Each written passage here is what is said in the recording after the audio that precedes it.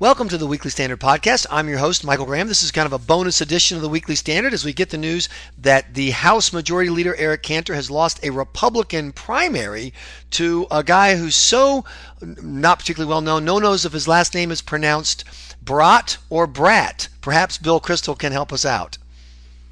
I can't, but it's an interesting and exciting night, I got to say.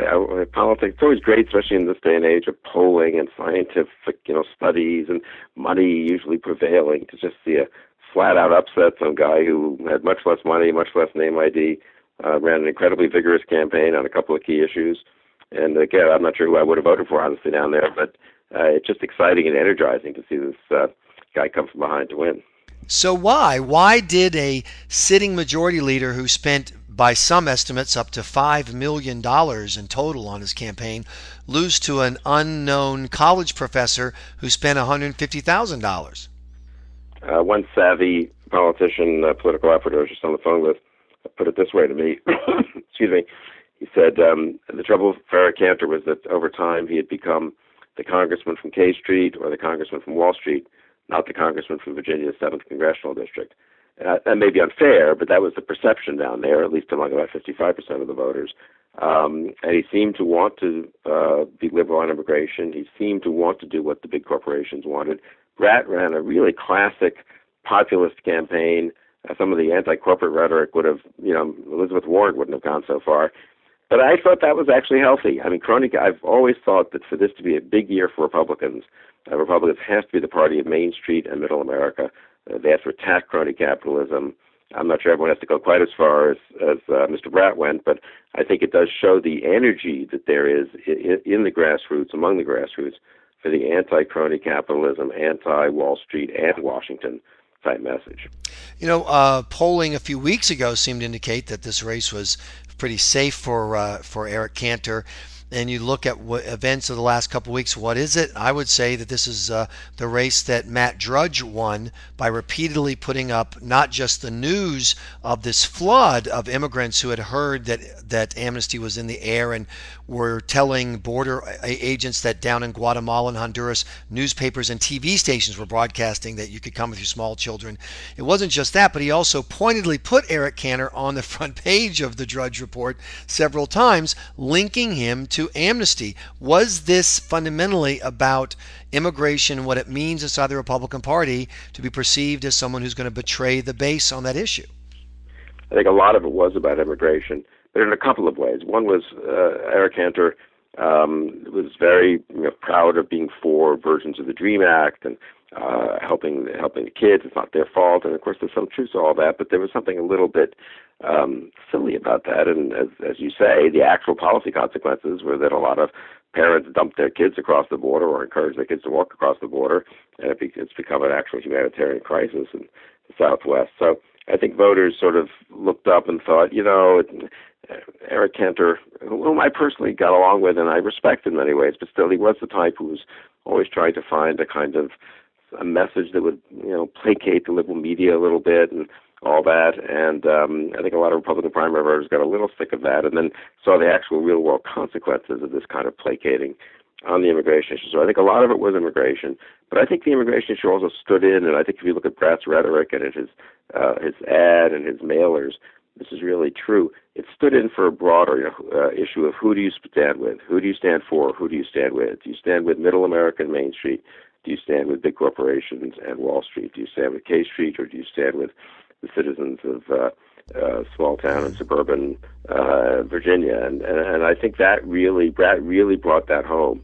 This was a populist rebellion against an establishment that's too close to big business and big government. And I hope if Republicans read it that way, I think, and they don't have to take every policy position that Brad has. They don't have to be in any way, they don't have to repudiate Eric Cantor. He just lost a primary. That happens in life, But they need, I think, to channel the energy of that populism.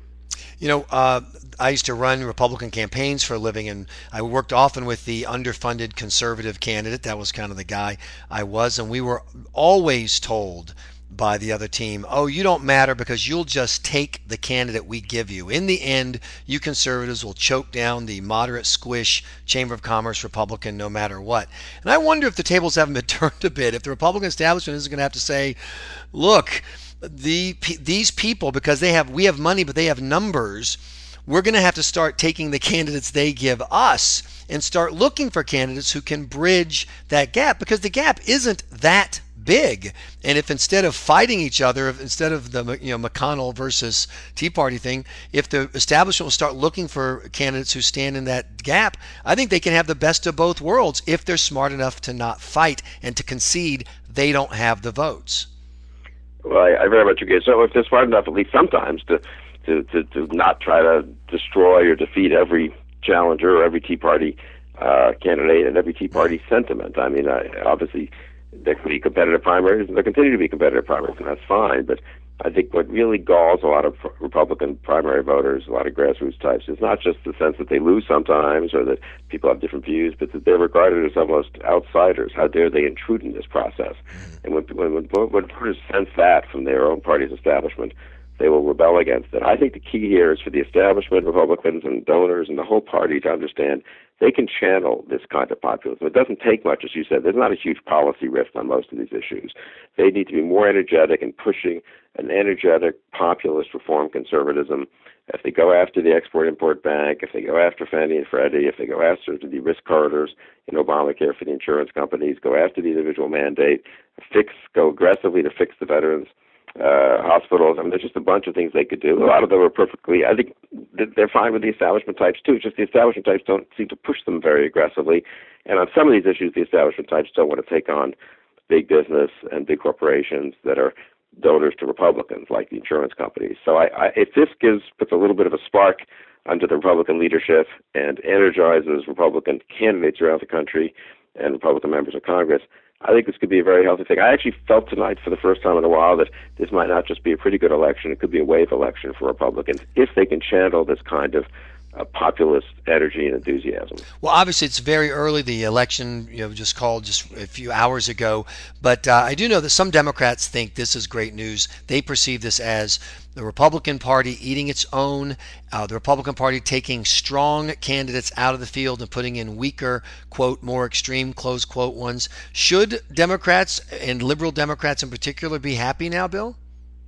I think not. Look, you could always, in any one case, of course, you could have a weaker Tea Party candidate defeat a stronger establishment candidate. That happened a couple of Senate races in 2010 and 2012. But on the whole, this, I think, suggests the possibility of a really energized Republican electorate that will find enough candidates to vote for in November and turn out to vote for candidates in November, feeling like the Republican Party is a populist, Main Street, Middle America party, and not just holding their nose and voting for someone they don't like or maybe staying home. So I actually think, the short-term blush, people's the first effect, the media interpretation will be, ooh, bad for Republicans.